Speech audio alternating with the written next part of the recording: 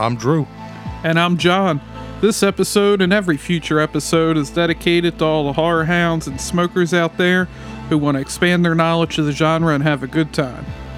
If you're a fan of the Friday the 13th series, you're in luck, because today we have yet another Friday the 13th episode for you. Today we're discussing Friday the 13th Part 2, one of the best ones, and we have Vicky from the movie, the lovely Lauren Marie Taylor, with us today to talk about it. All that and more today on High on Horror. Interviews, reviews, and the latest news all rolled into one.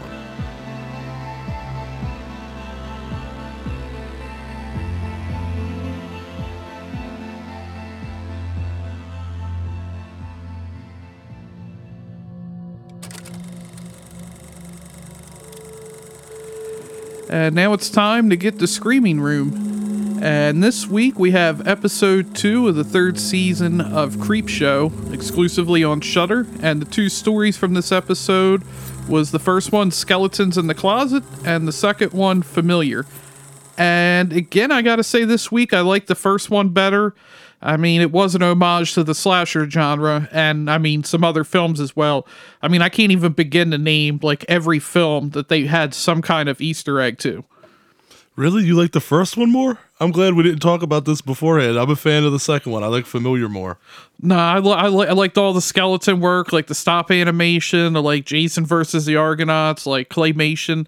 Although we were talking, it's kind of hard to tell if that's CGI or that really was like the stop animation. It might have been both. It might have been stop animation That's with true. like some CGI over it, or some just, maybe some not so good CGI that almost looks like stop motion. But yeah, Skeletons in the Closet was directed by Greg Nicotero, and I fucking guarantee you that all the props in that segment, you see all those life-size movie statues of Jack from An American Werewolf in London, and the creep from Creepshow. I guarantee you that all of those are props from the K&B office or workshop or whatever where Greg Nicotero works. I have seen many interviews with Greg where he is sitting in front of these life-size movie props, and it's funny when you know how low-budget film projects work, because you can see the thought process and ingenuity that goes into it. Easy money, save money, and use your own props. Hell yeah, perks of being an FX guy. Also, there's a comic book sequence that is intelligently used to save time in the episode as well as money, because that scene would have required some legit special effects work. But they got it out in a few drawings. I dig it. Good episode. Homages to Phantasm, Psycho, and more. What else did you catch? Oh, I'm sorry, did you say Halloween? No. I mean, yeah, you had that, Jason Goes to Hell, Phantasm, dude, there's just the Miner's Mask from My Bloody Valentine. Yeah, there was a Jason Goes to Hell bust or whatever you want to call it. Yeah, it was like a bust. It was like a shoulder piece. Yeah, it was the same with like the Halloween mask. And like I said, I thought that James Remar kind of almost looks like they kind of modeled him after John Carpenter a little bit. He had the long hair and the mustache. Yeah, it was like, what if John Carpenter was like a snooty, like, film critic or art critic or something like that? It's kind of taking him out of the director's chair and putting his like demand and his popularity in the spotlight of, like, I don't know what you would necessarily call him, a film critic. I don't know, a film historian maybe. Historian's probably collector. And then, the second one, I was a Babadook looking motherfucker. No, yeah, that one was directed by Joe Lynch, who, we're a big fan of. We love Joe Lynch. He's friends with Adam Green, and we're big Adam Green fans as well. I thought that this segment was solid as hell. It might be one of my favorite episodes of the entire show thus far. It doesn't have as much going for it as the first segment does, Skeletons in the Closet. And it's more of like a tight-knit story, so there's not much to talk about without giving stuff away. But this one is creepy and has good makeup and a really legit-looking demon. The demon looks legit. I'll leave it at that. But Familiar won the episode for me. We're on opposite ends here. Yeah, and I also thought of Familiar, it almost kind of reminded me of the Leprechaun with the whole crate thing, where there's just like a voice coming out of the crate. I'm more creepy, maybe. Yeah, but like it kind of had that like kind of same... Agreed. I agree. Yeah. But yeah, I definitely like the first one better. So I mean, it was obviously the better one. So you'll just have to deal with that. Okay, well, let's just we'll smoke on it and talk about it. I think we're ready to smoke. So let's get into Strainwreck.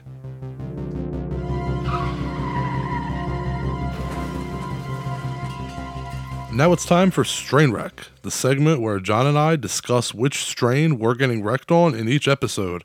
Today, we're smoking another new strain called 5150. It's a hybrid bud and another strong diesel strain. It's not as strong as the shit we smoked last week. Regardless, it's good shit. I'm super baked.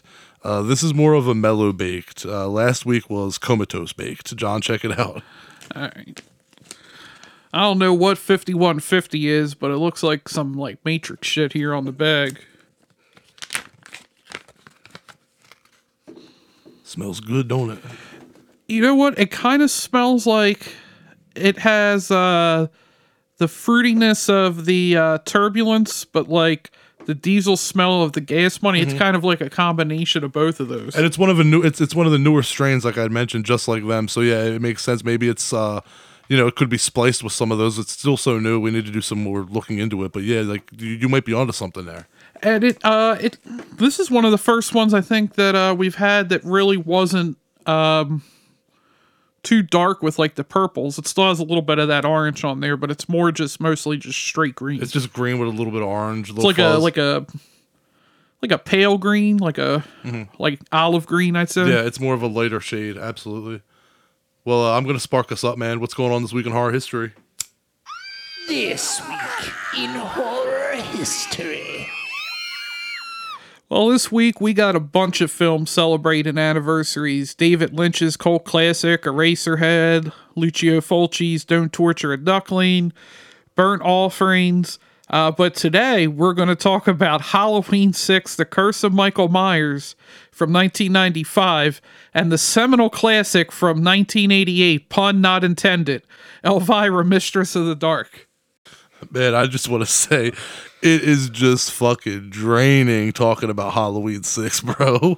I mean, there's so much to talk about. There's the theatrical cut, the only movie that I know that also has a producer's cut. I've never ever heard of a producer's cut before this. All the hype about that producer's cut, and all they gave us was some goddamn little frozen meatballs.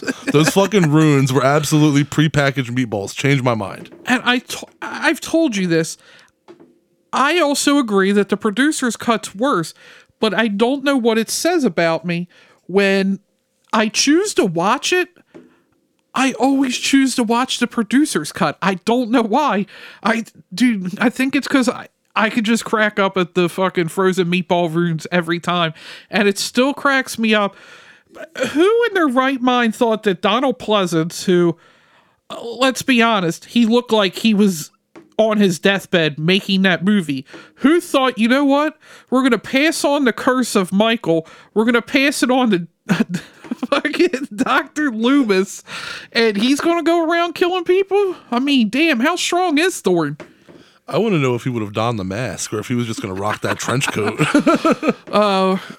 I mean, his face looked better because he got them skin grafts, though. But look, you had said that you find yourself watching the producer's cut more, even though you dislike it more. We just talked about that shit last week. It's because it falls into such a bad movie category that you have an option of either watching a terrible movie, either taking itself seriously, which is horrible, or a terrible movie that takes itself so seriously that it turns into a satire. It's fun to watch in the sense that Jason X is fun to watch. It's so bad to enjoy. It's not like, it's like, comparing the producer's cut is, say, comparing Jason Goes to Hell to Jason X. It's like you got the theatrical, which is Jason Goes to Hell, and then the producer's cut, which would be Jason X. It's like two shitty movies, but one of them you can at least laugh at. Yeah, and my man John, I mean, my man's just trying to lay down the law in the house. Poor John Strode. He's got his daughter, comes back with his kid. He's just a good father, and like these people walk all over him. I thought he was a real good guy. You always like the assholes, man. But yeah, no, I really do not like this movie. I don't like this film. I've had Halloween fans over the years question me, and because I diss it, and they're always, oh, well, Michael Myers is evil and the kills are brutal and he's vicious, and I'm just like, okay, if you watch the first Halloween, you'd know that Michael was always evil, and you'd see that brutal kills don't make the original film great. There was not really any brutal kills. Bob getting stabbed against the wall, that's about as brutal as I can think, and it wasn't that brutal. I mean, Linda was cut in half. But it didn't show it. True. And because Michael is a big ox doesn't mean that, that's a reason to like it. No, not a fan. I just lost what I was going to say about part 6. But it did bring to an end the Thorne trilogy, our second. I guess if you include 3, it would have been the third timeline already. Danielle Harris not back as Jamie. Just some other random woman in there. Because I remember seeing it and I was like, who's this supposed to be? And they're saying Jamie, and I'm like, Jamie from 4 and 5? I know. Yeah, that one throws you for a loop. Yeah, and I mean, also, the producer's cut gives us Uncle Daddy Michael. Uncle Daddy Michael, that is absolutely true, yeah. Michael keeps it all in the family. Yeah, that's also another thing. Who the hell was like, you know what? Let's make Jamie Lloyd's kid Michael's baby. You know what? He's so evil in this one. He's going to keep it in the family. Yeah, he's going to pull incest. Ugh. Anyway, let's get done with that. Let's talk about Elvira, man. What are your thoughts on Elvira, Mistress of the Dark? How could you not like Elvira for what it is? Exactly. Thank you for saying that. It was a big part of my adolescence. Absolutely. I'm a lifelong Elvira fan. Well, not a lifelong, half of a lifelong Elvira fan. I've met her twice, and I have, ton of original, I have a ton of merchandise, including the original Corrs cutout that's hanging behind you there on the wall. And Mistress of the Dark is absolutely one of the best horror satires ever. And that's why it's so popular, man. Everything it says about, everything about it says 80s. The music, the style, the wit. For sure. And Elvira is just so attractive, man. And, that's why men love her and that's why women love her. She's sexy as hell. She's sassy. She's funny as fuck. And she transcends, like Jennifer Tilly. She's the whole package. She's, she was every horror fan's crush at one point or another. I guarantee it. She was mine. I personally became a fan of hers when I was about 13, which was a perfect time. Yeah, and I like how in Elvira, Mistress of the Dark, how you have Bob, and he's playing the complete opposite of the blonde bimbo, where Elvira's the smart one, and he's taking the role of, the smart, dumb girl in the movie. Elvira's dumb as hell. Pun intended, she's supposed to be. But she's the intelligent one in that relationship. Yeah.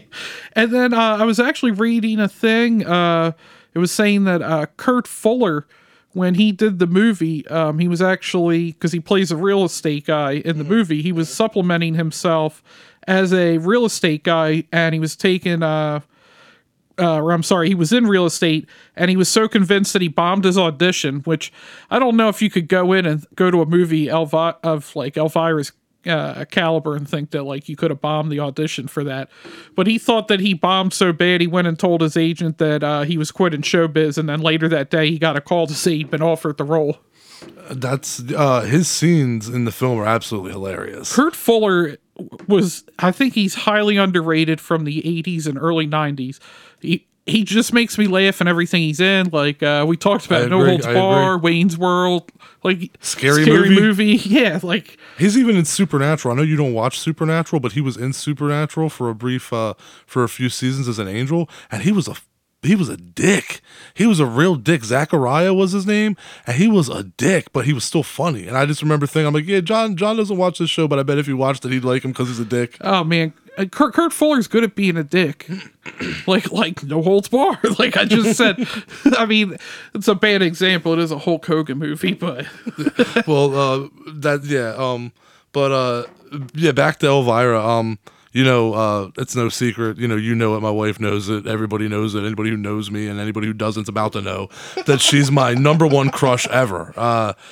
She's my number one crush ever. I've been in love with that woman since I was a teenager. She's always been my dream girl, and it pisses my wife off, but it is what it is, because you know what? It'll never happen. She ain't interested in nobody to look like me. Let's be real. But back to the movie. Yeah, like you had said earlier, what's not to like? Grab a tool and start banging. I would have been on that porch right when they started, bro. Let's be real. I'd have been right there. I would have been working on the steps with her right there. But yeah, look, I mean, What isn't there to like about it? What are you gonna say? The effects are dated. I've heard that before, and you know what? Boo fucking who? Go watch Ghostbusters and tell me that those effects aren't dated. Yeah, everybody loves that movie. Don't be a hypocrite. Don't praise one movie for something that you rip another for. It was made in the 80s. Deal with it. If you're gonna watch another movie and ignore those things, then watch Elvira, Mistress of the Dark, and ignore those things. It deserves the same treatment. Because it's horror doesn't mean that you treat it differently. I hate that shit. Anyway, rant over. The ending boob shake. I wasn't gonna bring that up, but she does show off her talents in the Her talents, absolutely. in the Vegas scene at the end. You were saying about the effects. I mean, if you're watching Elvira, Mistress of the Dark, are you expecting you're going to get like fucking James Cameron level, like considering that like she's special known, effects? right? And considering that she's known for hosting B movies, you're Yeah. really going to criticize a movie for the effects? I mean, you know. And here's a knowledge nugget for you: Cassandra Peterson wanted Tim Burton to direct this movie, but he was making Beetlejuice at the Yeah. time. I like Beetlejuice, but I have to say I would love to have seen his take on Elvira, Mistress of the Dark, because that was back in the day when he was actually making good movies. Yeah, and Paul Rubens was supposed to make an appearance in it. Pee Wee Herman? Yeah. I think that was before his whole theater incident. I would hope so. Yeah, I think that was in the 90s. And now I think it's time to get on to Puff Puff Ask, the segment of our show where Drew and I answer questions that are sent to us through Instagram, Facebook, and Twitter at High on Horror 420 and through email at highonhorror420@gmail.com. Yo, man. Puff, puff, pass. I'll start us off here with a question from a listener named Garth from Billings, Montana. He asks, what is something that you guys dislike about horror movies, and what are some examples? Okay, there's obviously a lot. There's a lot of things you can pick out about horror movies, especially the bad ones. My main one, I kind of have two main ones that really stick out to me, so I'm going to just stick to those. One of them is when a movie uses a scare and then reuses that same scare in either a sequel or the same universe. I've mentioned this. I'm sorry, in a prior episode, where I feel that once a scare is done, if it's done well and it gave the effect that you wanted it to do, then you need to let it go. Let it be that good scare. Let it work. What happens is a good scare will work, and then everybody goes, oh, we got to do more of that. And then they do more of that, and then it just wastes it, and it turns something that was original and useful into just another, not a contradiction. What's the word that I'm looking for? Another cliche. There we go. It turns into another cliche because you know what? The scare that was once something that actually rattled you or took you by surprise is now something that you're seeing coming around the corner. That's a problem. We need to preserve these things because that's what makes movies special, especially horror films. Most recently, I can give you an example of that. In The Conjuring, The Devil Made Me Do It, there's a scene that they stole directly from the first Annabelle film that was stolen from Mario Bava's Shock. I don't know if it originated in Mario Bava's Shock, the scare, or if, that was just the first place that I saw it. But that was the first place that I saw it. It's where in the film, it's someone small in the distance, and they run towards you, and then right as they get to you, bam, they're a large person or an adult. And it's just when you see a kid running towards you, and you're welcoming them with open arms, and then bam, they get to you, and it's not who you thought it was. Creepy as hell. Worked right away when I first saw Shock. It worked in the first Annabelle film because I didn't see it coming because I've never really seen it replicated before. But now here we are in The Conjuring. The Devil Made Me Do It, and it happened. There's a scene where Lorraine is being lured in by Ed, and he pretty much pulls that on her. It's him, and he's calling to her, and as he's walking towards her, she's walking towards him, and then by the time he gets to her, bam, it's the witch, the villain of the film. And right away when it started happening, I knew what was going on, and that's what irked me the most about it. I saw it happening, and I thought, God damn it, they did it. They reused that scare again. and it's part of the same universe. So it's not like it's something that people haven't seen. The people who are watching The Conjuring have followed these movies, most of them, and you're just recycling scares. That is just the worst thing to me. That's why horror becomes so cliche and people rag it. That's the thoughtlessness that people put into it sometimes that gives it a bad name. Yeah, I was gonna say not just reusing scares, just that once something works for somebody's movie, it sometimes feels like any of the big studios are just like, put that in the horror movie because they don't know anything about the genre half the time. Oh well, that worked for that movie, put it in there. Agreed. And then that's again coming up where you're talking about it being cliche, is that's what happens not just with scares but everything. I agree. And speaking of studios and all those people, my other thing that I really dislike about horror movies is not necessarily about horror movies, but about the people involved in them.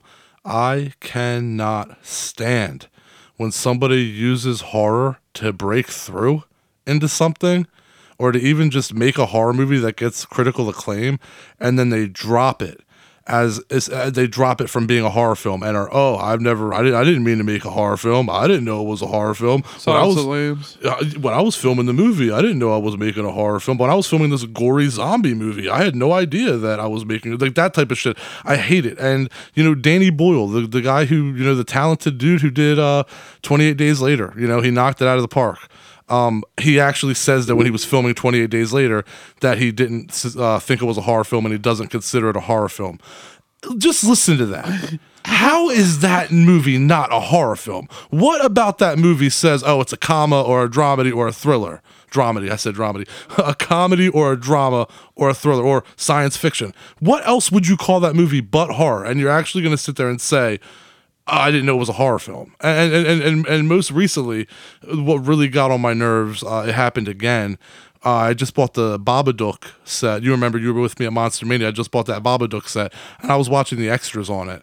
And one of the, I'm not going to name who it was. I'm not into, if you watch the extras and you have that set from Second Slate Films, you'll know what I'm talking about. But one of the guys that gets interviewed actually is like, we didn't intend to make a horror film. There was no intention behind it. When I was on set, nobody ever mentioned it being a horror film. I was actually surprised when it came out and people started saying it was a horror film. And then you talk to the director, Jennifer Kent, and everybody else involved in a horror film, and they're like, oh yeah, Jennifer Kent's a big fan of, impressionistic horror films and German horror films, and that's why the Babadook kind of looks, like the Cabinet of Dr. Caligari and Nosferatu mixed into one, and she's a big fan of The Exorcist, and there's all these Exorcist nods throughout the film and comparisons almost, and things that are mirrored from The Exorcist. And it's like, you have everybody, even the director, saying that they're a horror fan and that they made a horror movie, and then there's this one snobby producer who's going to sit there and be like, we didn't know we made a horror film. So you were the only dude in the room that didn't know what you were making? I hate that. Like, don't diss horror. Don't make a movie and then be like, it's not horror. Yes, it is, whether it's good or whether it's bad. If you make a horror movie, it is a horror movie. It doesn't turn into another movie or another genre because it gets good reviews. That's not how it works. So I was trying to jump in there a couple times, but sorry, I was ranting. I'm done. I was gonna say, so you're trying to say that zombies are in horror? I've never heard of that in my life. That's well, people will be like, they're infected in 28 Days Later. They're not zombies. Okay, fine. You don't want to call them zombies. Are they still not attacking people and like killing them and bashing their brains in and fucking puking blood on them? I don't see how any of that fits in the horror. And I'm Babadook's horror. I don't see where you get with that. But to talk about some of my own, Josh, turn this up as loud as you can. Remakes. Now, granted, The Thing is a remake, and it's one of my favorite all-time horror movies. But the problem is, like I've harped on it with Black Christmas, they just make remakes, and it's a lot of times just, this was a popular title at this time, so let's use this again. Because it's supposed to be like a reboot, whatever, of Black Christmas. You look at Black Christmas, it came out, was it 2019? Somewhere around there. I believe so. It was recently enough. And you compare it to Bob Clark's Black Christmas. What is similar except they're in a sorority? Like Like, how is that? How's that a remake when it has nothing to do? Even like there was no politics in the original one. It was just a straight slasher movie, and they had the remake in 05, 06? I believe it was 04, 05. Or Maybe it was 06. It might have been 06, yeah. It was somewhere Right around there, yeah. And that one was really nothing like it, but at least it was close enough. And then this one, and then, I mean, other problems I have with horror, people think that Rob Zombie's Halloween's a good one. Oh, shit. No, I won't go down that, but yeah, remakes remakes are terrible for the most part. I mean, may I butt in for a second? I want to say you're right. I wanted to chime in with what you were saying there. You're absolutely right, because one of the things, like Black Christmas is a perfect example, which is why I wanted to say this. It's almost as if remakes have lost what they're about. They've really just become a money-making machine, and that's what's so shitty about it. Like John Carpenter's The Thing is a remake of, Thing from Another World. Because, back then, movies were made that were ambitious and couldn't pull things off. And then, later it's like, hey, let's pull that off. And remakes used to be like remakes of the movies, and they used to honor them and just do things in a better way to say, hey, now we can do this. And it's like, as time goes on, it's like the only thing that's sticking around about these movies is the title. They're not even trying to remake the other movies anymore. They're just like, it's like, okay, let's kind of, and went from being a remake, now we'll just kind of keep like a gist of it, or maybe keep a character's name the same. And then it's like, the more it keeps going on, now it's like, well, it's titled the same movie, but it has absolutely nothing to fucking do with it. I was kind of thinking about this, and it kind of goes in to one of your other gripes, but I was thinking about, like, we say the studios don't care about horror, and it's almost the same way with comedy. But it's funny because you can have highbrow comedy that's accepted by these studios, but they still call it comedy. You have the highbrow horror, which is your Silence of the Lambs and things like that. They find an excuse, like you said, to say it's not horror. It's just something about that label of horror. They don't want it. Even though they don't like comedies, you never see comedies winning Oscars. They can still have their smart comedies, and they'll still refer to it as a comedy. Just another smack in the face, to the horror genre. Just another injustice. Well, let's get on to our second question here, and it comes to us from, let me see here, Sarah from Independence, Missouri, and she wants to know if we think true crime and stuff like serial killers like Bundy, Dahmer, Gacy fit into the horror genre. I'd have to say, yeah. I mean, look at just one famous horror movie, Henry, Portrait of a Serial Killer, Maniac. I mean, there's movies, fictionalized tales. I mean, true crime is the real version of that stuff happening. I agree, and I think a lot of it has to do with the content. You can have a documentary or a movie about Ed Gein that's horror, and one that's thriller. It all really depends on how it's done. The ones in question, the ones in question though have to. I think that the ones in question have to cross a certain boundary in order to be horror, and a lot of these, a lot of them do. You're watching a documentary about, a guy killing people and even raping people in some instances, and doing these horrendous things, and it's, like we've said before, horror is subjective. What scares you doesn't scare me. Some people like gore. Some people will not watch a horror movie unless it's gory. Like, if it doesn't have gore, they'll think it's trash. So, like, nah, it's not gory. Gore doesn't make a horror movie a horror movie.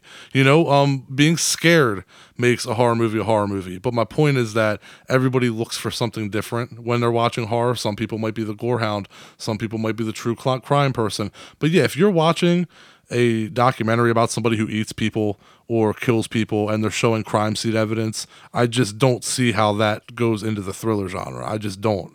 Yeah. I thought of it. True crime is like nonfiction slasher. Absolutely.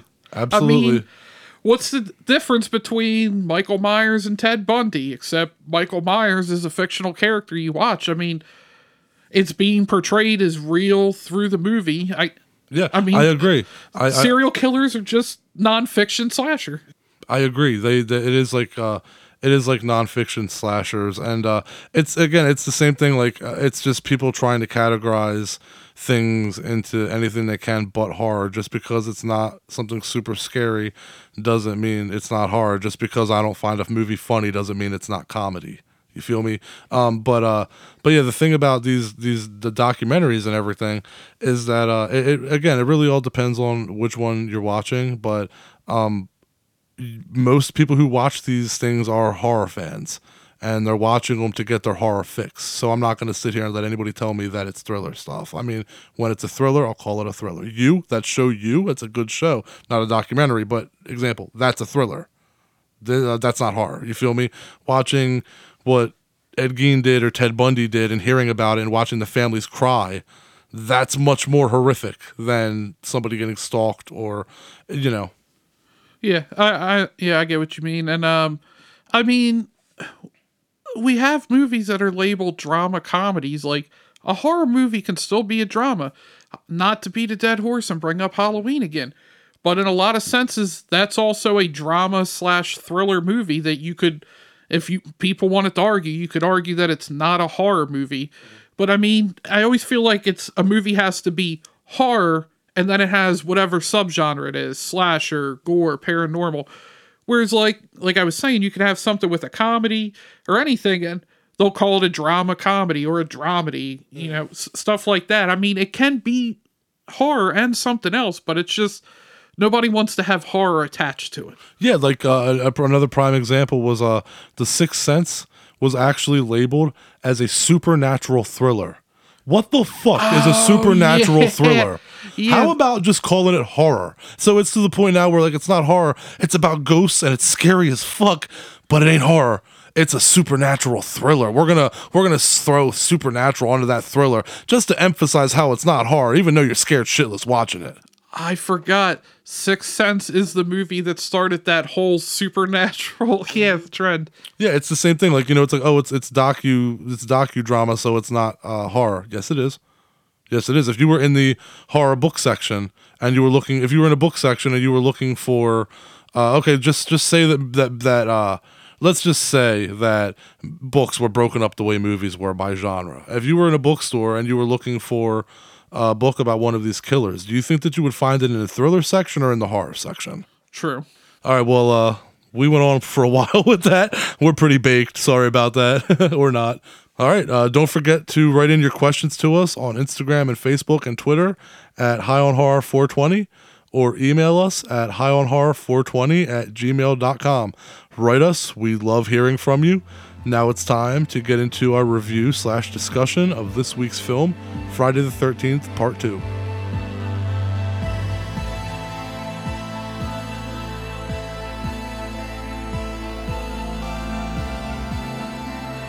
And today's film celebrates its 40th anniversary this year, Friday the 13th, Part 2. And I'm going to give it to you straight about Jason. They brought him back for this one. Somehow now he's a man, but we're not going to ask questions about that. So it's 2 months after the murders at Camp Crystal Lake, and sole survivor Alice Hardy is recovering from her traumatic experience. And then in her apartment, she opens her refrigerator to get her cat some food, and she finds Pamela Voorhees' decapitated head just chilling in there. And she's murdered with an ice pick to her temple by an unknown assailant. And then we fast forward 5 years. Paul Holt opens a school for camp counselors on the shore of Crystal Lake, and it's attended by Sandra, her boyfriend Jeff, Scott, Terry, Mark, Ted, Paul's assistant Jenny, and today's guest playing Vicky, Lauren Marie Taylor. And then all of a sudden, we have some problems. The murders start picking back up. It's not a good time this summer. I'm gonna start this off like this, man. I've always thought this, but I don't think I ever told you this. Tell me that Jason in Part 2 doesn't look like Sloth from the Goonies, grew a ginger beard, long hair, and lost weight in the woods. Oh, that's rough, but yes. But no, seriously, Part 2 rocks. It's one of the best ones in the series. Sackhead Jason is a little weak looking, but the kills are on point. And I mean, let's be honest. He killed a handicapped person. I was gonna get to that, but yeah, absolutely, just one of the most He's vicious. just heartless. Steve Miner directed this one, and he did a great job. His first 3 films actually are quite amazing. I don't know if besides John Carpenter, who did some, earlier things that, I mean, John Carpenter has a good resume. So yeah, besides John Carpenter, this might be the first strongest 3 films I've seen from a director. Steve Miner's first 3 films were Friday the 13th Part 2, Part 3, and House. I mean, that's a hell of a run for your first 3 movies. Yeah, and then, I mean, in the 90s, he had some movies. He got involved in the Halloween franchise, too, with H2O, Lake Placid, 2008 Stay at the Dead. But, Oh, I forgot about Lake Placid. That's right. I forgot about that one. yeah, and he also had Warlock in the 80s as well. That was his 5th film. I still have that on VHS. I haven't watched it in a while. I'm not a fan of that one, but I'll keep it on VHS. He was also a production assistant and assistant editor on The Last House on the Left. Oh, wow. A lot of people worked on that film. It's surprising. It's crazy, yeah. I mean, Sean Cunningham was involved in it, too. I know, and Wes Craven, and some of those guys, even the actors in the film were, at least one of them, did porn. There was a lot of people who broke in from porn into the horror business back in the day. That's the way it worked. We have talked about this. There is a lot of crossover of porn and horror, and Wes Craven took it to his grave. He wouldn't say what he said he started his first 2 movies were pornos, but he wouldn't ever give up the names. I mean, look, just for Go find them on the hub, maybe. Just for historic purposes, if anybody ever tracked them down or found them, I mean, I don't know. I don't look into porn like that. For all we know, they've been discovered, but For scientific I would watch purposes. them for historic purposes. What science are you getting out of it? Don't question it. But yeah, but Friday the 13th Part 2 rocks. It's absolutely one of the best ones. The music's great. Amy Steele does a great job playing Ginny and being a good final girl. And she was a lot of fun at the convention. I agree. Yeah, and she was very fun. There's Part 2 is one of those ones in the series that, besides the unbeknownst of what happened to Paul, there's not much that I really have to complain about. I mean, besides it's for what it is, early 80s slasher film. I can compare it to a lot of other movies that are like it, but it is well done. It's low budget, but it is well done. Yeah, and, I mean, geez, 40 years now. Jason's been lurking around in the woods. I mean, how old has he got to be now? If you're thinking about current day, it kind of starts getting into that Michael territory. You're like, how old are you? It gets to a point where it's like that Scott Steiner math. It gets to a point where once you start hitting a point, you realize, like, oh wait, this don't add up, and you're better just backing off and walking away. Kurt Angle knows he's not going to win, and he ain't even going to try. So Jason's going to grow into a man and not even have a childhood. He got 124, 2/3 chance of winning. 2/3 chance of killing. But yeah, it's like you're trying to add things up to an extent, and then you hit that crosswords where you're like, okay, wait, I get it. This is kind of Mod Podge together, and if I look into this too much, I'm gonna probably get mad and have a bunch of questions that I don't want to ask. So you know what? Yeah, suspension of disbelief. We already let it dealt go. with that question like 3 weeks ago about Jason from Nicole. I mean, if you're asking too many origin questions, you're in the wrong place. I agree, and actually, our guest today, Lauren Marie Taylor, is also in the underrated slasher film Girls' Night Out that John and I are big fans of. I really love it. John watched it with me a couple of weeks ago, and he really liked it. And I know a lot of people haven't seen it, but it is absolutely worth the watch. The killer wears a bear costume and uses a paw made of knives to slash and gash. I mean, slash gash, cut another hole in your ass. The twist is excellent, and there's some great characters in there, like Ralph Bostwick, played by John Didrikson, who has my favorite quote in the film. When he's asked why he's dancing, he replies, "It's the beer. Want some cherry lip balm?" What the fuck? But anyway, I gotta say, it's a slasher movie. So, I mean, even if it's bad, it's still a slasher movie. People are dying, so I'll watch it. Agreed. And I think that seems to be the running theme with a lot of slasher fans and horror fans is good or bad, give it to me, because we we know that when the slasher genre and horror in general hits on the spot, when it hits that G spot, when it hits the spot, Okay, this gets real sexual real quick. When horror hits that spot, it does it really well. And so, of course, slasher fans are always willing to watch all these slasher films because you never know, that's really one of those subgenres where there really are diamonds in the rough. You'll find a film from like 30 years ago that Arrow Video will put out, like The Prey or something. You'll be like, damn, I didn't even know that movie, like, I never saw that movie, but like, well, I've seen it, but other people have, but you'll see a movie getting put out from like 30, 40 years ago that's like a slasher film, and they're like, oh my God, I'll watch it. And even though it's cheesy, they're still either going to like it or they're not, but they're going to give it a chance because every slasher fan is always looking for that diamond in the rough, always looking for that slasher film they haven't seen that could surpass Halloween or the greats like A Nightmare on Elm Street or be compared with them. Yeah, and I gotta say, we haven't talked about the real star of the film, the brown panties. Lauren Marie Taylor, yeah, that's right.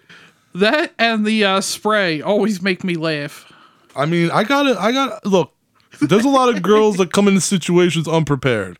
She was not. I gotta give her props for that. Vicky was getting prepared. She was making sure she was freshened up, smelled good, got the new panties on, even if they were atrocious looking. She was ready. And what's your favorite kill from part 2? I mean, we already talked about it, but I think just out of sheer fucking coldness, it has to be the machete to Mark's face. And it's backwards. I know, man. The fact that he goes down the damn stairs, but he gave him the flat part to his face. Like, how fucking hard do you gotta swing to get the flat back part of the machete halfway through his face? And you could really tell the sound effects were like cutting a melon with that scene, because like when he gets hit with that machete, you hear him yell for a second. You hear but you hear the like that of like his head getting cut with that motherfucker. This is ridiculous, but every time I see that, it always makes me think of Naked Gun with OJ going down the steps in the wheelchair. I mean, Naked Gun is a good movie, dude. But yeah, what about you? What's your favorite kill in the movie? I mean, yeah, it's the wheelchair kill. I think it has to be. Jason's just a real dick for that. Like, I mean, he don't care about the Americans with Disabilities Act at all. It's gotta be, look, my man was in a wheelchair, and look, all hey, you know what? All was his fingers. Look, I mean, she was even okay with that. Yeah, she even says, all I need is your fingers, but of course she's talking about a video game and John's over there trying to. Oh, she knew what she was talking about.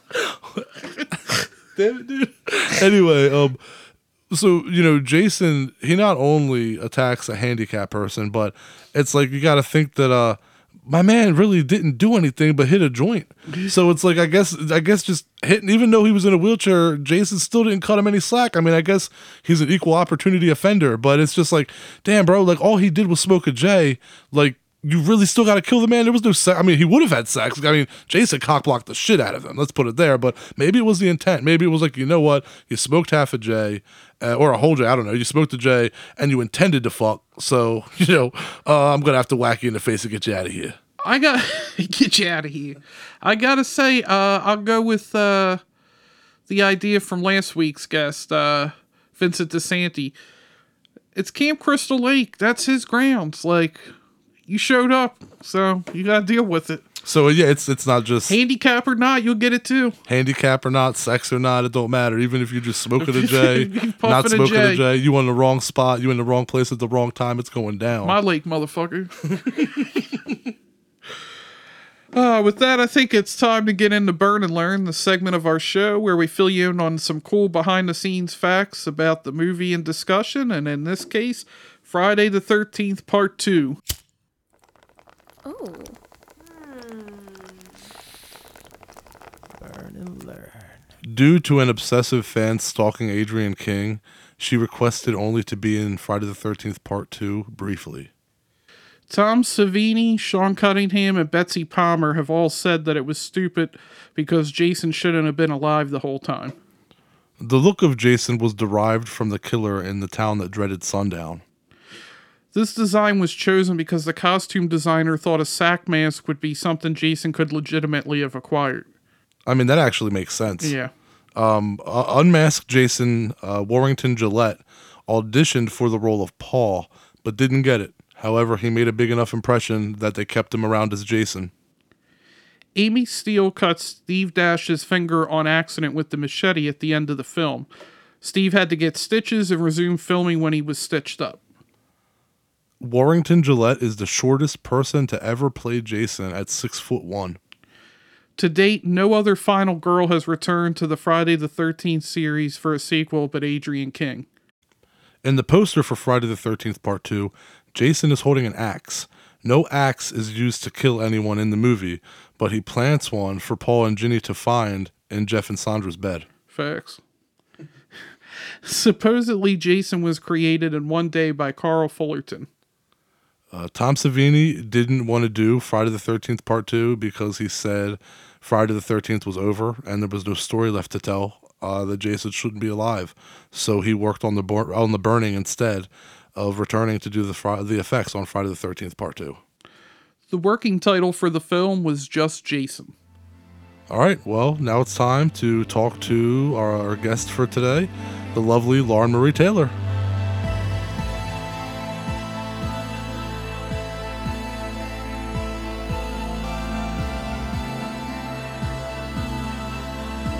Our guest today has had iconic and memorable roles in Friday the 13th Part 2 as Vicky and Girls' Night Out as Sheila.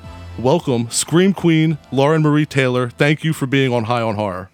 Dude, thanks for inviting me. This was so off the cuff to meet you guys at the convention a couple weekends ago. And yeah, it was really, it's really cool to do something just that I wouldn't normally be expected to do. Absolutely, and we're thrilled to have you, especially after our discussion that we'll get into a little later. First off, let me just ask you, how are you doing? How are things? We're doing great. We're up here, up north of you guys, obviously. Just went through the hurricane. We had a hurricane that went through, chopping up some trees, getting the old chainsaw out, doing the chainsaw massacre on the trees out there. So yeah, got a puppy, busy with that. It's like having a newborn baby. Yeah, and looking forward to it. It's the 40th anniversary of Friday the 13th Part 2, so I'm doing a lot of interesting appearances, like at old movie theaters and drive-ins. So it's a cool summer. Cool. It's a very cool summer. Yeah. That's awesome. All right, well, let's get into edibles. We discussed how you like to indulge in edibles. So we're curious, what kind of edibles do you enjoy? Do you like candy or gummies, or it doesn't matter? We go to Massachusetts often, where we have a little bit of a country home, and everything is legal there. And I started out with gummies because that's all they had at the place that we go to at the time. I guess I can't say the name of the place, but anyway, that's all they had. They were out of everything. And then I discovered the cookies, and those were pretty awesome. Friends of ours you like came the baked over goods. And they brought me. Yeah, I like the baked goods, the chocolates. I'm really into the infused chocolates. And then a friend of mine came over, and I'm not a big sweets person. I like my ice cream and whatever. I really love ice cream. Maybe they can infuse it in ice cream. I don't know. Maybe they do that already. But she brought over cookies for me, and those were gone. They were gone. So I'm really into the edibles. I'm not a big smoker. You can ask my husband. I think I can count on one hand the amount of times I've smoked, and I usually laugh my ass off and then fall asleep. So I'm really a boring smoker. And obviously in Friday the 13th Part 2, it was pretty obvious. I didn't know how to hold it when I said toke. And, anybody who watches that movie and remembers that scene says, "You don't smoke, do you?" And I said, "How can you tell?" And they said, "The way you held it and said, toke." Yeah, that was the story you had told us at the convention. But have you gained any more experience smoking since then? No, I did try it. I guess about 3 months ago or so with a pipe thingy. I'm so lame, right? I mean, I'm a girl from the 60s. Okay. You would think I would be totally on board and with the program. But I grew up in a really strict Catholic household. So, yeah. But I mean, I was exposed to hookahs growing up because we went to Turkey, the country turkey. We didn't like go inside of a turkey. We just went to the country turkey, and the hookahs were big. And I was like, oh, I wonder what everybody's smoking. And of course, I was like 10 or 11 or 12 years old, and I didn't know what was going on, but I got wind of it. So the secondhand smoke, like I can feel that secondhand smoke coming at me right now. So yeah, I have tried to smoke it again up here. But again, I do what I do best. I laugh my ass off, maybe have sex and fall asleep. Promptly. I'm like a guy, I have sex and fall asleep. Sounds like a good time. It is a good time, actually. I must admit, my husband is very appreciative. And you were talking about weed ice cream. Actually, when I was in Colorado, they had these little custards that were infused with it, and they're amazing. I'm flying out there. You definitely should. I found them in Denver. Definitely flying out there. I haven't been there in 28 years, and I guess a lot has changed. Now, do you try vapes, or is it just strictly edibles for you? It's strictly edibles. Yeah. I mean, smoking is just a completely different thing. I'm just not good at it. Like I said, I didn't even smoke cigarettes. Everybody smoked cigarettes in the 70s. I didn't. So smoking, I'm one of those people who goes, really lame. I'm like, Steve Carell and the 40-year-old virgin, I'm just like, I just can't do it. So edibles are really, and then what happens though, here's the problem with the edibles, especially the ones that are baked for me by my friends. I'll not feel it right away because I'm not used to it. I mean, I like having my wine, but I'm not used to that. So when I have one, I'm like, nothing's happening. Meanwhile, everybody who's smoking, it's like, ooh, they're like, yeah, and all terrestrial, extraterrestrial and stuff like that. I'll have the edible and it takes time, so I'll just keep eating them. We've all been there. Oh my God. I can't see for a few days. Yeah, once the train's rolling, it doesn't stop, right? Yeah, it's like being on the top of the roller coaster all the time for me because my body's not used to it because I don't do it that often. Well, I personally would like to see you take a massive bong rip. I would like to see how you handle that. It would be a sight Maybe next time we see. meet up at a convention. Yeah, when we're down there where it's legal. Yeah. I mean, in New York, where I live, it will be legal, so I don't, have to go to Massachusetts and whatnot. I mean, I could probably, like I said, get it medically because I do have underlying conditions. Like I've been married for 38 years. I think that's an underlying condition. I'm not going to disagree with you. Well, when we met you at Monster Mania, honestly, you were so kind, and even right now, you're such a nice person, and that made me want to ask you. Vicky is kind of like the good girl in Friday the 13th Part 2. So I'm like, did playing her come naturally to you? Because it just seems like you're just such an outgoing person, and she was very outgoing. So I thought I was like, I'm going to ask her that because I would like to know. Yeah, I mean, I grew up, like I said earlier, in a very strict Catholic home, and I was very shy growing up. I was kind of the dorky, geeky girl in the Bronx. And, we were in we grew up in a tenement across the street from the cemetery in the Bronx. So I grew up very sheltered and also very shy. So even in high school, I was in a private school that I had a scholarship to. So I was out of my league in terms of socioeconomics. So I always felt second best. And I brought that to Vicky because, here you've got the final girl, of course, Amy Steele's a gorgeous blonde who's, out there and athletic and older. And then you've got Kirsten Baker, the hottie, and Marta Kober, of course, the precocious one. So my role was the all-American sweetheart girl who kind of saw herself as not in the same league in terms of that ooh la la thing as the other girls. So I played up that for Vicky. Yeah, I like I said, I can tell. But the funny thing about Vicky is that she is very wholesome and very generous and kind. But I do get why Jason, takes her out, because I mean, you are in the end trying to get freaky. So I mean, I guess intent does count as well as actually doing it. Yeah, she likes to get a little freaky, but I think he also took her out because he's like, dude, what's up with the underwear? These brown undies, that's not working. You got to sex those up, put some, well, anyway. Well, when you were filming Friday the 13th Part 2, was there ever anything on the set about anybody, like the actors or the directors or anybody, expecting it to be a hit? Because at this point, the first one had come out and it was a hit. So was there like a lot of hype on the second one? Like everybody knew it was going to be something? No, not at all. Friday the 13th had just come out, and there wasn't this whole cult thing that was going on with horror at the time. We had Halloween, that was a big one. And then our franchise started. So it was just the very beginning of the franchise.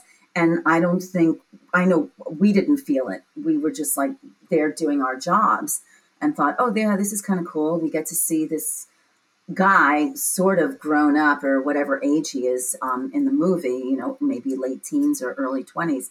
And we really didn't expect it to be a franchise. We just thought, yeah, it's part 2. And actually, it wasn't even called Friday the 13th Part 2. On the script, it said Jason. It didn't say Friday the 13th Part 2. It was originally called Jason. Oh, okay. That's pretty cool to know. I know a lot about Friday the 13th Part 2, and I actually did not know that. So that's really cool to know. Thank you for that. That's cool though. It seems like the people who are always in the big movies that last forever, where they're still talking about it like 30 years, 40 years, 50 years, 60 years later, it's always, nobody ever expects it. Who was on the set is always kind of just like, yeah, it was just a movie at the time. So it's pretty crazy. I'm sure looking back thinking, damn, Friday the 13th Part 2 is still like being mentioned constantly. Yeah, I mean, I had no idea. People ask me, well, do you still have the clothes that you wore, that funny sweater that you got killed in? And I said, no, actually, they held on to those things because if they needed to reshoot stuff, they needed those clothes. So I didn't get to keep anything except my white moccasins that were all bloodied. I did bring those home, but I was like, oh. Oh, man, they didn't let you keep the brown underwear? No, I burned those in effigy. Oh, no, I don't even, I talk about this all the time. I don't even own a pair of brown underwear. I mean, if you look, I'm very organized. So if you look in my drawer, they're organized according to type and color. So I'll have like the boy shorts and then the athletic ones. And then I've got like the lacy ones and, the ones that show your buttocks, your derriere. So they're all very organized. And if you look at the rows that I have organized, you will not find a pair of brown undies, not even close. I mean, the closest you get to brown is burgundy. Yeah. So you're just against it completely, like, nope, that was a one and done. Oh, listen, yeah, totally. I must have about 100 pairs of underwear. Not one of them is brown. I personally think brown is a poor choice in underwear color myself. Let me ask you something. Did you get to spend much time with, cheers. Did you get to spend much time with Steve Dash? The real Jason, Sackhead Jason? Did you get to spend much time with him, and how was he interacting with him? Not really at all. Steve Dash, he was our stunt guy. So whenever something needed to be done, he would do the stunt for various people. Not for me. Those were my real feet coming down the stairs. I was there mostly when Warrington was getting his makeup done. I actually have a bunch of pictures of that. So when the face that comes through the window, that's Warrington Gillette with all of the makeup on.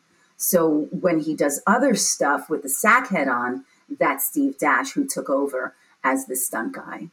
Yeah. But even coming down the steps, it was one of the crew guys, Jerry Wallace, who dragged me down the steps and who actually came out of the bed. That was like so real. Who came out of the bed with the knife? That was actually one of our crew guys, dressed in the outfit with the sack head. Okay, yeah. See, I did not know that. I thought that was Steve Dash. So there you go. Another fact that you hit us with that was well received. Thank you. Yeah, in fact, when I was invited to my first convention some time ago, Steve Dash was there. And I kind of looked at him because I had just seen Warrington. He was in the city, he was in New York, and he called me. And he's like, "Hey, what are you doing? You want to come to lunch?" I'm like, okay, whatever. Hadn't seen him in years. And then when I got invited to a convention, I see Dash Jason. I'm like, wait, what? Warrington Gillette was Jason.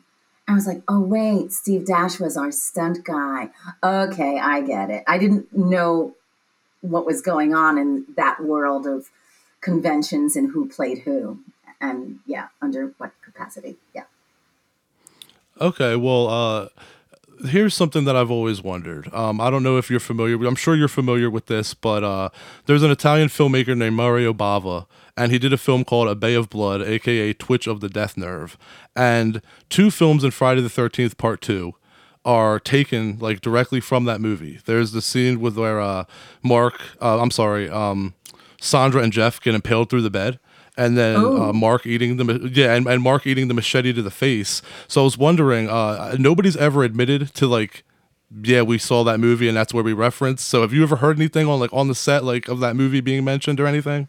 No, never mentioned. Okay. No, not at all. It was always very, it's funny because a lot of sets are very social and fun, especially Neighbors with Belushi and Aykroyd. That was a super fun, super social set. Great time. Best time of my life, by the way. But Friday the 13th, I think maybe because we were filming at night and because you're awake all day and then all of a sudden you're filming at night, it was very business as usual. So it was just about getting the scenes done, not really a lot of talking about the script or who the idea person was or anything like that. No, now you got me curious, though. Yeah, you should check it out. Definitely check it out. A Bay of Blood is a very good movie. Yeah, I feel like a lot of horror, they take from different things. I mean, especially if you look at modern horror or modern psychological dramas, you'll see a lot of The Shining in things, and you'll see just little pieces of The Shining, little pieces of Silence of the Lambs, little pieces of The Exorcist. And you're like, wait, they stole that from The Exorcist. They stole that from The Shining, from the classics. So, there's just, I mean, horror is horror, and there are many ways to inflict disaster and terror. But eventually, it goes full circle, I think. Well, yeah, I agree. I think every genre kind of does that. I think comedies suffer the same thing, where it's like everything, every genre is self-referential. Yeah, rom-coms. It's always the same. Everybody's crying and ugh. I don't like rom-coms, sorry. Well, no, one of my things that I always told my wife, and my wife, her eyes were like huge when I brought this point up to her, was I was like, everybody always says horror's cliche because you have the girl that's screaming and running in the woods and tripping. But why does nobody ever call out the fact that every time you're watching a comedy, whether it's a romance comedy or a buddy comedy, that's, we're having fun in the beginning, mid-movie, there's a fight or a breakup, some sad song plays, they go about their own way, and then at the end they come back together and it's a happy ending. That is literally the story of Dumb and Dumber, The Hangover, like anything you could think of. And it's like, why? But everybody just points the finger at horror. Horror is cliche. I think that's bullshit. I agree with you. I cannot watch stuff like The Notebook, or Marley and Me. I don't want to see dead dogs. I don't want to see ghosts of ex-boyfriends.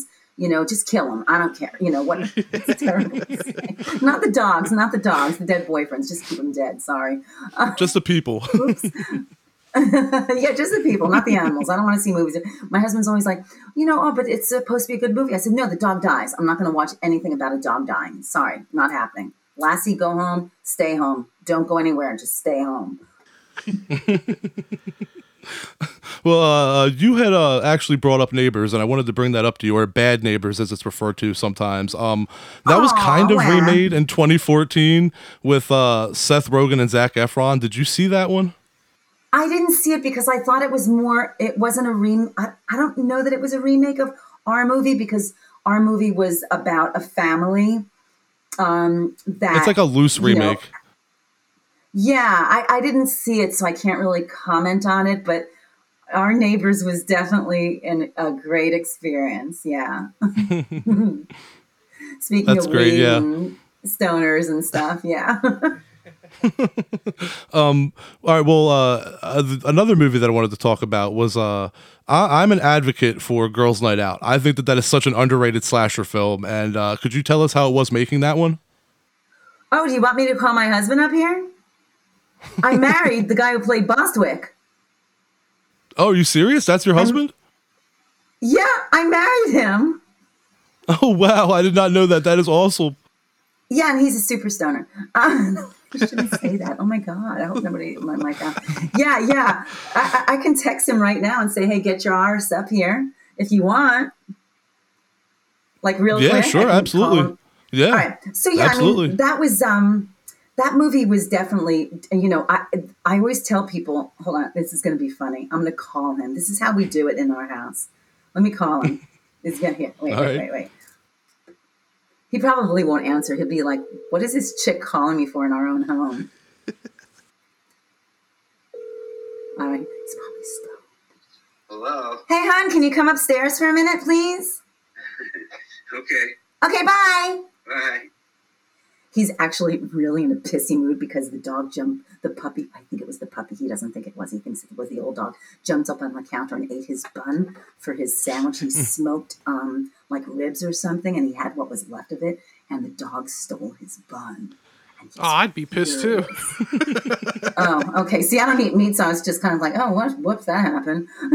That that hurts. movie was kind of a fog for me because I was coming off of doing Neighbors, which was mind-blowing for me, the most incredible experience of my life. And, going to Meatloaf concerts and Adam and the Ants and partying with Carrie Fisher and all those people. It was just mind-blowing. So doing Girls' Night Out was kind of right on the heels of Neighbors. So it's kind of a fog for me because I was still involved with the Neighbors crew and the guys, so I was sort of sleepwalking through Girls' Night Out until I met that guy.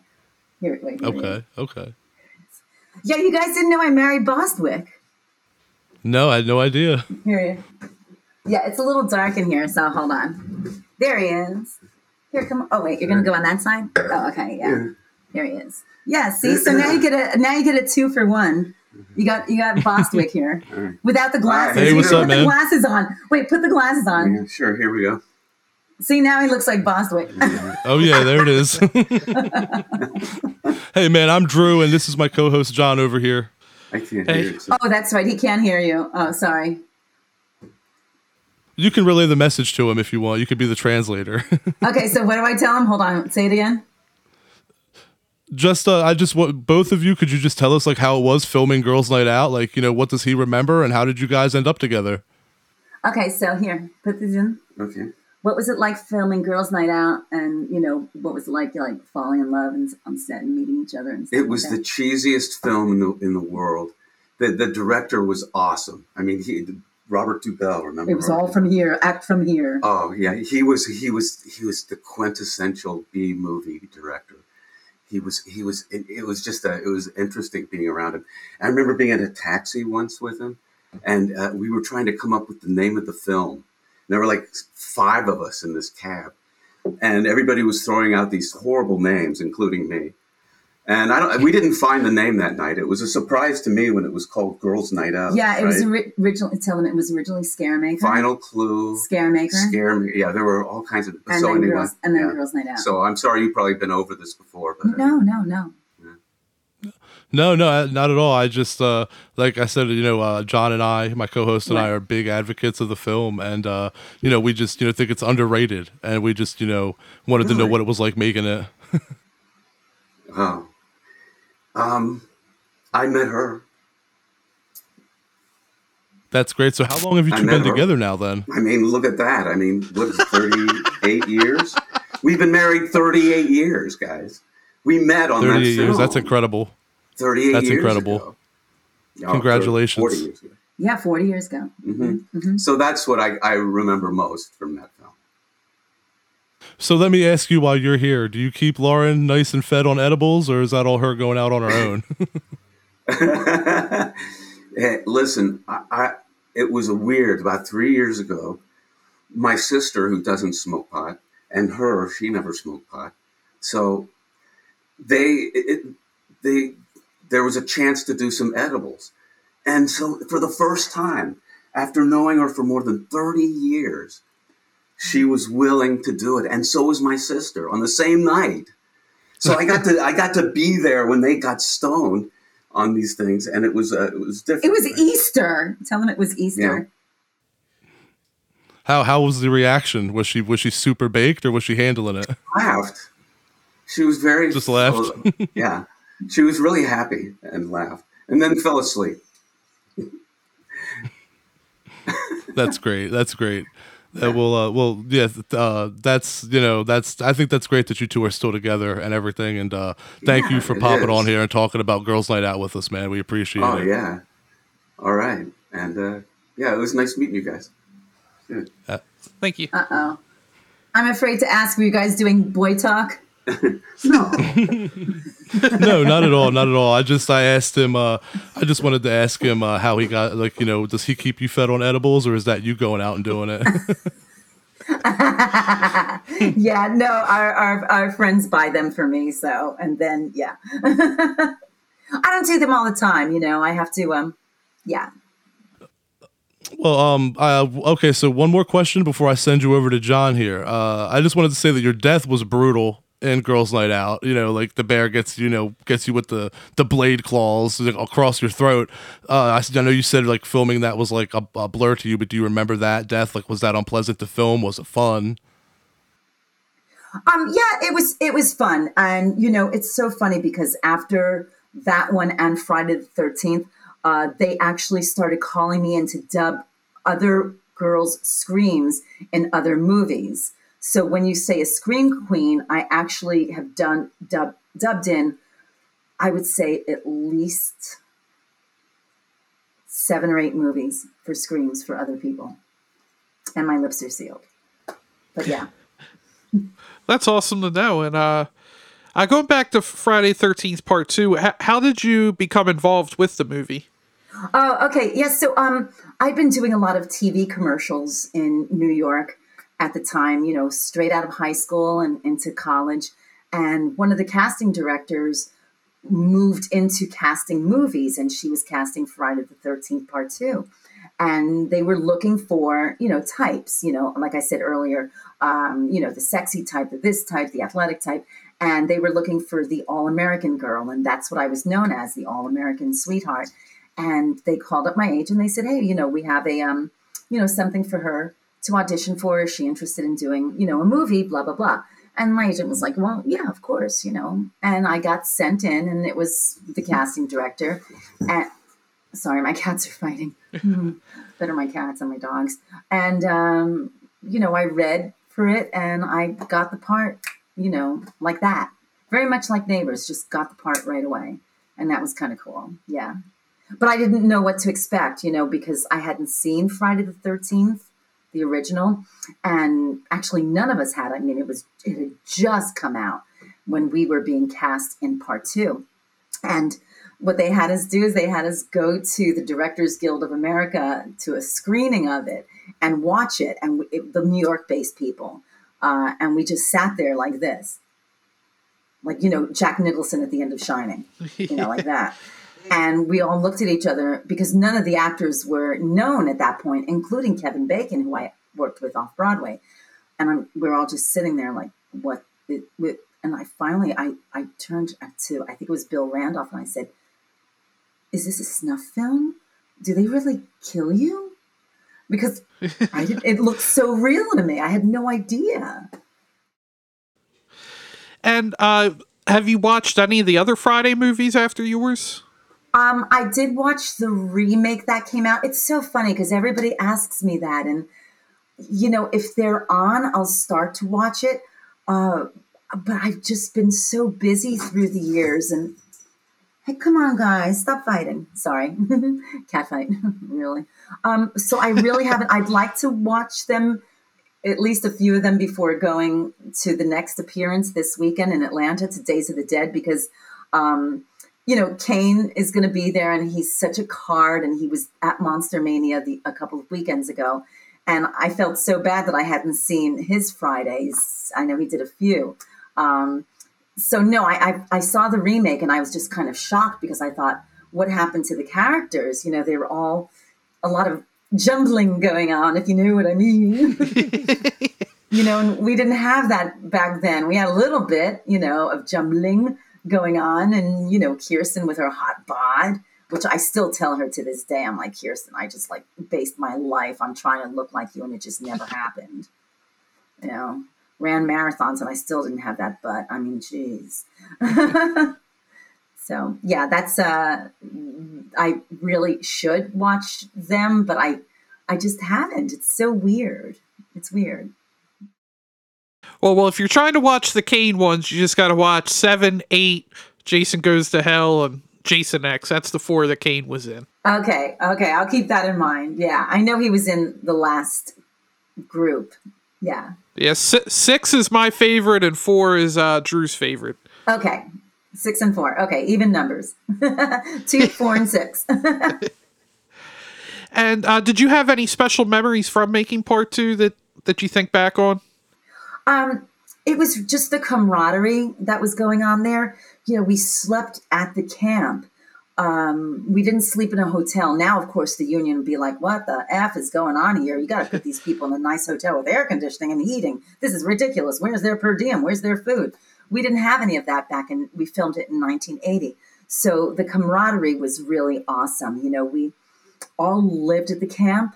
We all ate together. We all spent our days together. Kirsten and I would go running. She got me into running and exercising. And that's really what I remember about that. Just that whole playing checkers during our off time and hanging out. And sorry, I'm just really excited about that because, yeah, I don't usually talk about the experience of hanging out with people. So that's really what I remember the most about it. And we all, even if we weren't filming, we hung out at the Packanack Lodge to support each other while we were all filming. And that was really cool. And now, recently you were involved in the fan film Friday the 13th, 9 Lives. What was it like working on a Friday project again? Well, actually, it was funny because I know another one, his name was Jason, was another fan film. I wasn't involved with that, but I went to this the premiere of that, where they actually filmed, Ron Milkey, who was Officer Dorff.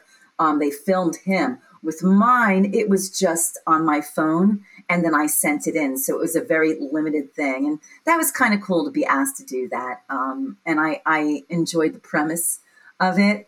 And I might use the premise of it to post something, on Instagram, at Warrington Gillette or something down the line. I might use that premise. So I haven't done it yet because I need somebody to take the picture of the idea that I have. So I'll just put it this way. It involves a firearm. And when you filmed part 2, was there anything specifically you wanted to bring to the character of Vicky? I really just wanted her to be real. I didn't want her to be like something that she wasn't. I just wanted her to be what I was cast to do, which is a typical American early college student, just getting along with everybody and being nice. That's really just what I wanted to bring to it. I didn't want her to die. I felt bad for her because she was such a nice girl. And, but yeah, that's really all I wanted to do. And we can't thank you enough for joining us today. Part 2 is one of the best in the series. I mean, we're still talking about it 40 years later, and we definitely appreciate you talking to us about it. Thank you, and thank you for inviting me. This is really cool and highly unusual, talking about things I never talk about. And you mentioned Instagram. Where can people find you on Instagram? Yeah, I'm only on Instagram. It's just my name, Lauren Marie Taylor, with the number 1 behind it. No dots, no hyphens, no special things, no happy faces, even though I'm a happy person. Wait a minute, I can't say that because I want medical marijuana. Just kidding. But thanks, though, for having me on. You guys are really cool, and it was so great to meet you in person. It's just really nice to meet people in person that, you are chatting with. Yes. And yes, thank you again for joining us. It was a true pleasure. Thank you. Thank you for having me. Good luck to you guys, too. Thank you. We appreciate it. Thank you. We'll see you at the next con, probably. Take care. I'll show you my brown underwear. Wait, did they hear that? Whoops. Oh. We'll cut that part out. Oh, no. Actually, you can leave it in. It's okay. Okay.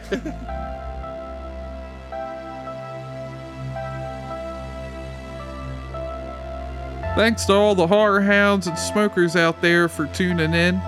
And thank you to the wonderful Laura Marie Taylor for joining us today. And that was a pretty cool surprise that we got John Diedrichson, who played Boswick in Girls Night Out. Thank you for joining us as well. It's good to know Lauren has moved on from those ugly brown panties from part 2. And join us next week when we're joined by Stacey Nelkin, who played Ellie in Halloween 3. And I still say Halloween 3 is the second best Halloween in the series behind the original. You can follow us on Instagram, Facebook, and Twitter at Instabook Twitter at High on Horror 420. And you can email us at highonhorror420@gmail.com. Make sure to check out the website, highonhorror.com, and sign up for our newsletters so you never miss out on an episode. Thank you to Josh, as always, for editing our episode and for our theme song. And that'll about wrap her up. Catch you later. Bye, everybody.